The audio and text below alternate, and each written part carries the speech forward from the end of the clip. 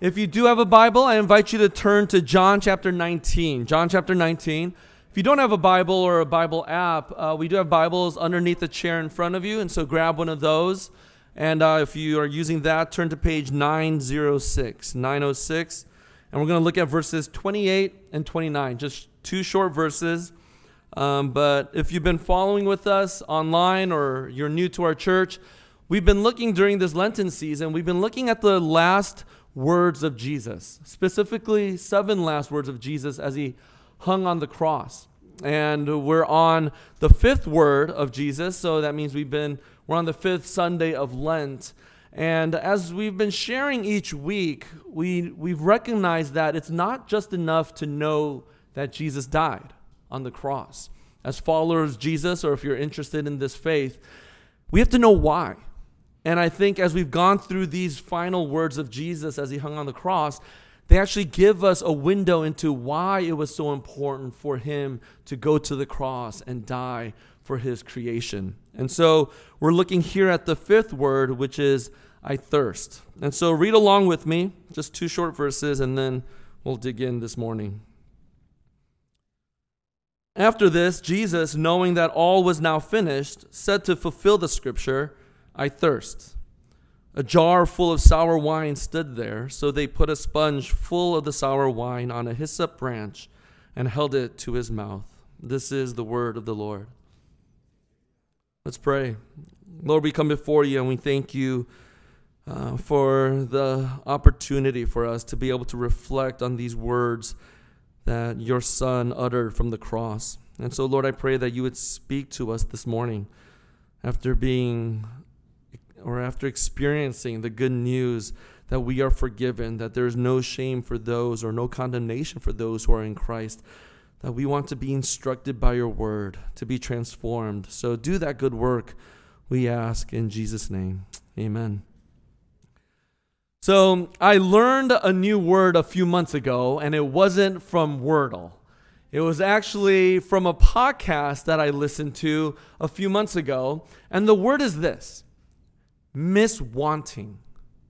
Maybe some of you are familiar with it, maybe you're not, but this word was coined by the psychologist Dan Gilbert, miswanting. And the essence of what this word means is that we tend to overestimate just how much joy a future purchase or achievement will bring us. Now, in his research, in his paper, he uses an example of a donut. And I think a lot of us can relate to this. This is what he writes.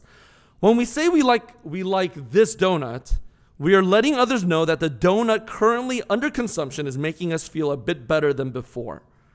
When we say we want a donut, we are making an abbreviated statement whose extended translation is something like, right now, I'm not feeling quite as good as I might be, and I think fried dough will fix that. Statements about wanting tend to be statements about those things that we believe will influence our sense of well-being, satisfaction, happiness, and contentment. Hence, when we say we want something, we are more or less promising that we will like it when we get it. But we sometimes get what we say we want, and we feel entirely unhappy about it. That's what miswanting is. And I know for a fact that for every single one of us here in this room, whether you are a child or you're a grown adult, we have all experienced this miswanting. Now, I have experienced just recently this miswanting when on Christmas Day, we surprised our kids with a puppy. Now, I grew up with no dog in my family, and so I always imagined that I'd have a wife and kids and a dog with us. And so when my wife finally said, okay, we could get a dog, I was thrilled. It was this desire and want that I finally was going to experience. And when we got it, I've regretted it ever since. I mean, so much so, last week on spring break, it was the best time of our lives because our dog was not with us. There's just so much, I know there's some of you dog lovers that are just like so angry with me right now, but it's the truth. This is miswanting. I thought I would want a dog, and now that I've gone through that gate of having a dog, I don't experience the happiness and the joy that I thought a dog would bring me. Now my kids are angry that I would even say that. But this is what miswanting is. Oscar Wilde, even before Dan Gilbert coined this term miswanting, he knew what he was talking about, because this is what he said. He said, quote, in the world there are only two tragedies. One is not getting what one wants, and the other is getting it. And this is this idea of miswanting. We've longed for things, and we realize over and over and over again that we are always left dissatisfied, discontent. So what's the answer to miswanting? Well, I think we find it here in Jesus' fifth word on the cross, I thirst. And as we look at this word and reflect on it, I just want us to be able to just reflect on three aspects of what Jesus says. First, that it reveals his humanity. Second, it reveals his authority. And lastly, it reveals his love for us. So first, let's look at how it reveals his humanity. Calvary points to a thirsting God. I don't know if you've ever thought about that. That Calvary points to a thirsting God. I thirst are uttered from his lips. And these are the only words uttered that actually speak to his own personal suffering. All the other 6 words are about his relationship with his Father, with the act and the work that he was accomplishing on the cross, and his relationship with his creation. But here in this one word that is uttered of 7, he actually addresses the personal suffering and physical suffering that he goes through. It's easy for us to spiritualize or even over-spiritualize what the cross represents, right? We looked at that when we first began this sermon series about the importance of the cross. That there's a physical nature. It's not just that sins are forgiven, but Jesus physically, in his humanness, suffered. Not only do we think about the excruciating pain as the nails are driven through his hands and through his feet, but as he hung on that cross, think about how his lungs collapsed. And for him to even be able to take a breath required for him to pull himself up to take one breath before he would fall back hanging on that cross. But what we don't think about is just the sheer physical exhaustion that the cross demanded of Jesus and anyone who died of a crucifixion. Here's what one scholar said about this physical exhaustion. The countless hours spent in the sun, coupled with the physical pain he was feeling, would have created mild, if not severe, dehydration. Jesus speaks of his own thirst out of a real human need for sustenance and relief. On the cross, Jesus is physically thirsty. As he utters these words, it reveals his humanity for his people. When we think about the basic human needs like water, shelter, food, sleep, and the clothes on our back, we see Jesus deprived of such a basic human need from the cross. And it's displayed here, his humanity on the cross. Yes, God is fully God. Jesus is fully God, but he was fully human, and we hear his cry for the most basic of all human needs, water. I think this is why Christianity is so different from any other religion. Jesus suffers. He physically suffers. And that's why he can empathize with our weaknesses. Whether it's our physical needs or longing for love and belonging and acceptance, longing for forgiveness, these basic needs that we all long for, Jesus can empathize because here we realize that his humanity is on display as he thirsts. And that's why we pray for things like what's happening in Ukraine. Because in an instant, their lives and their basic needs were stripped away. And as much as we long for the gospel, for them to recognize, for people to recognize their brokenness and their sin, we also realize that what Christianity offers is that our bodily, physicality matters just as much as our spiritual. And Jesus is able to empathize with our thirsts, for our longings, for our desires.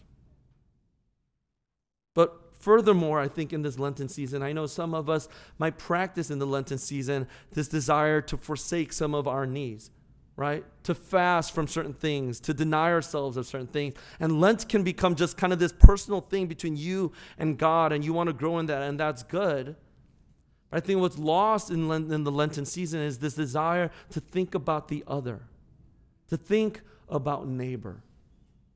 Those that are on the margins, who are craving and longing for love and acceptance and to be seen and heard, who are in the margins, who are invisible.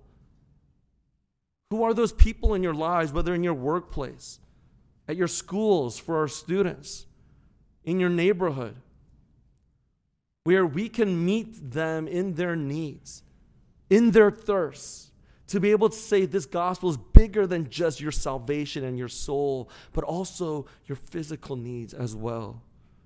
Our community groups have the opportunity to do that. For our CG leaders, we got an email from our Pastor John about how Loaves and Fishes, this shelter and pantry, needs 100 or more than 100 Easter boxes. What a way for us to take our eyes off of ourselves and our own needs and to be able to bless a community that is thirsting and needing the good news of Jesus. While it's important to see Jesus' humanity, it's also not just, that's not the full picture here. It's true we see his humanity and suffering, but there's so much more going on in his words. It reveals his authority. It reveals his authority.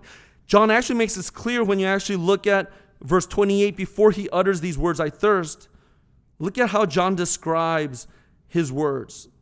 After this, in verse 28, Jesus, knowing that all was now finished, said to fulfill the scripture. Now, what scripture is Jesus fulfilling? Well, some will argue Psalm 22:15. My strength is dried up like a potsherd, and my tongue sticks to my jaws. You lay me in the dust of death. This psalmist is talking about being parched. His tongue is literally sticking to the jaws of his mouth. Some will argue that's what Jesus is quoting, but I think most likely what Jesus is quoting is from Psalm 69, verse 21. And here the psalmist writes, they gave me poison for food, and for my thirst they gave me sour wine to drink.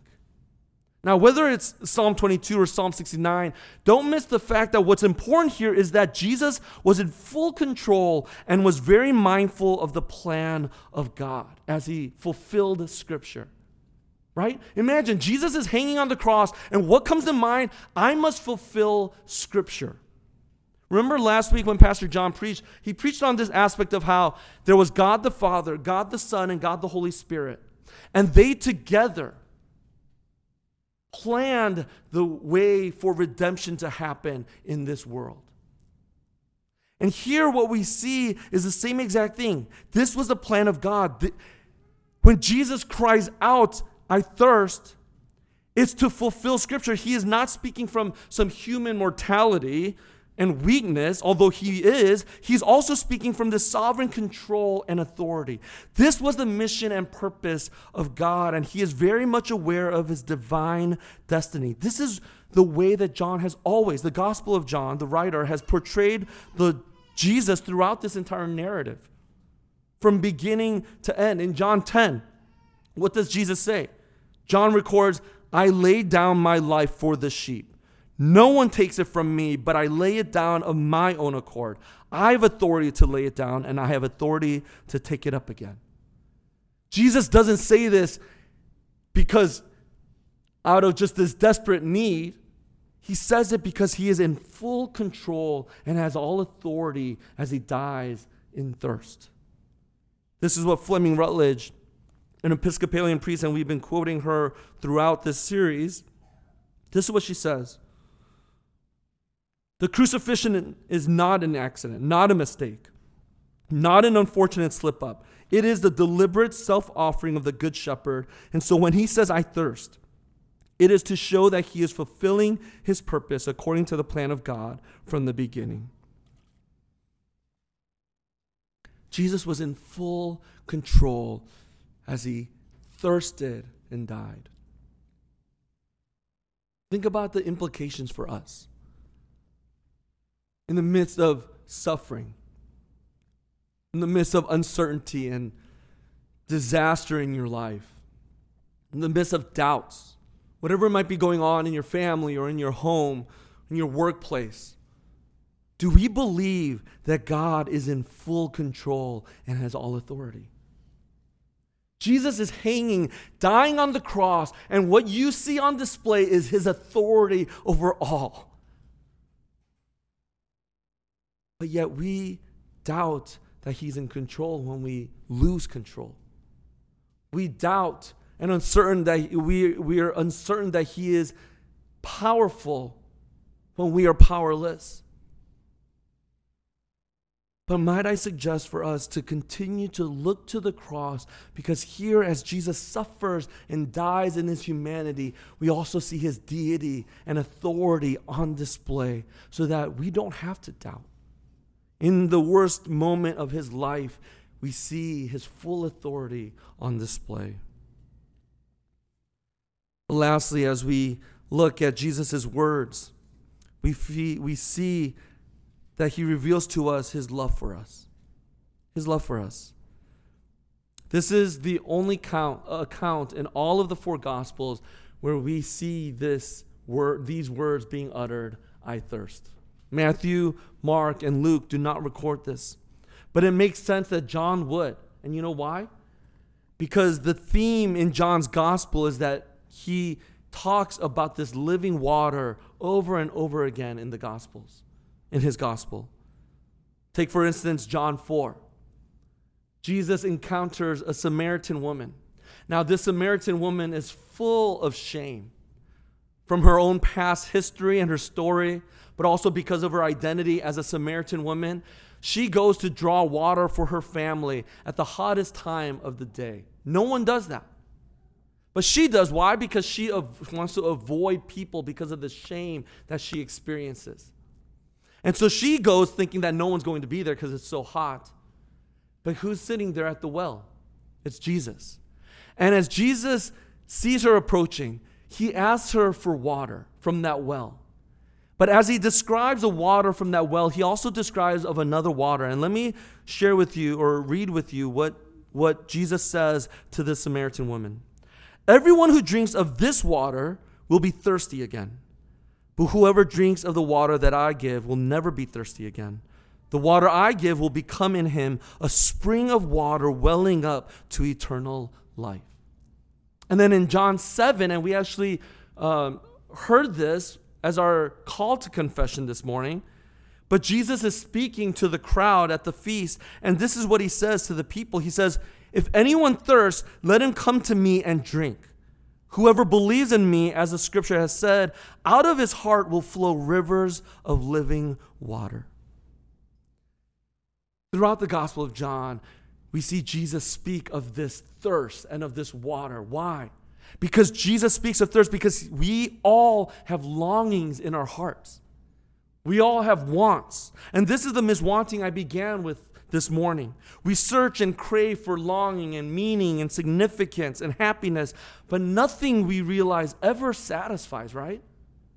I mean, you know the song from the Rolling Stones, you can't get no satisfaction. You can try and try and try, but we realize even for the Rolling Stones, with all that they had, they can never find satisfaction. It's futile to seek for it. It's frustrating. And as Oscar Wilde reminded us, it's a tragedy. A tragedy because when you get what you want, it still leaves us dissatisfied and it leaves us craving for more. But this is where Jesus' words reveal his love for you and me. He knows that everything we pursue leaves us thirsty. Nothing will ever satisfy. This miswanting leaves us hopeless, and actually it leaves us cynical, doesn't it? We're in a culture where we're living it out. With social media and technology, we think that the next thing will finally give us that hit that will satisfy us. But we realize that this generation is so cynical, so anxious, so depressed because nothing in this world satisfies. So what does Jesus do for us? He thirsts for us so that we will never have to thirst again. As one pastor said, the Savior of our souls is also the satisfier of our souls. The one who had all the water and the rivers and the seas to quench himself denies himself of all and instead receives a jar full of sour wine. The soldiers dip that sponge into that jar and hold it to his mouth. This was the cost for our Savior so that we might never have to cry out in thirst like Jesus. He was destined to die a thirsty death. So when Jesus cried out for water, what was he given? Sour wine. And when we, in our generation, cries out for sour wine, what do we get? We get living water. Not because of anything we've done, not because of what you have accomplished in your life, but because of Jesus' sacrifice and death on the cross. Do you know what the last command of all of Scripture is in the Bible? It's actually written by John, but it's not in the Gospel of John. It's in Revelation. It's in Revelation 22:17. And hear the last command in Scripture. The Spirit and the bride say, "Come." And let the one who hears say, "Come." And let the one who is thirsty come. Let the one who desires take the water of life without price. In other words, the last command in all of Scripture is come and drink. It is this beautiful picture of Jesus sitting on the throne. And from the throne, the river of life flowing out, and the family of God and the new heavens and the new earth coming together, being invited to come and drink and never thirst again. That is why Jesus is the satisfier of our soul. No relationship, no watch, no friendship, no house, no car. Nothing in this world will satisfy, only Jesus. And that's why we can hope in the new heavens and the new earth. Well, there'll be no more disappointments, no more miswanting, no more dissatisfaction, no more discontentments, no more addictions. Jesus cried out, "I thirst," so that we will never have to be thirsty again. Let's pray. Our Heavenly Father, we come before you this morning, and we thank you that you are the satisfier of our soul. That it was because of your sacrifice and your suffering on the cross that, Lord, we will never have to thirst again. So, Lord, help us to believe in that. Help us to live it out. So that, Lord, we might be able to be people of contentment, of joy, of satisfaction. When the world out there is looking for that, Lord, help us to be light so that people would be able to see that, Lord, we have something that is absolutely beautiful and absolutely satisfying. Do that good work even as we come to the table now, that we might not only be strengthened in our hearts, but that we might actually be satisfied as we eat and drink together at the table. We ask all of these things in Jesus' name. Amen.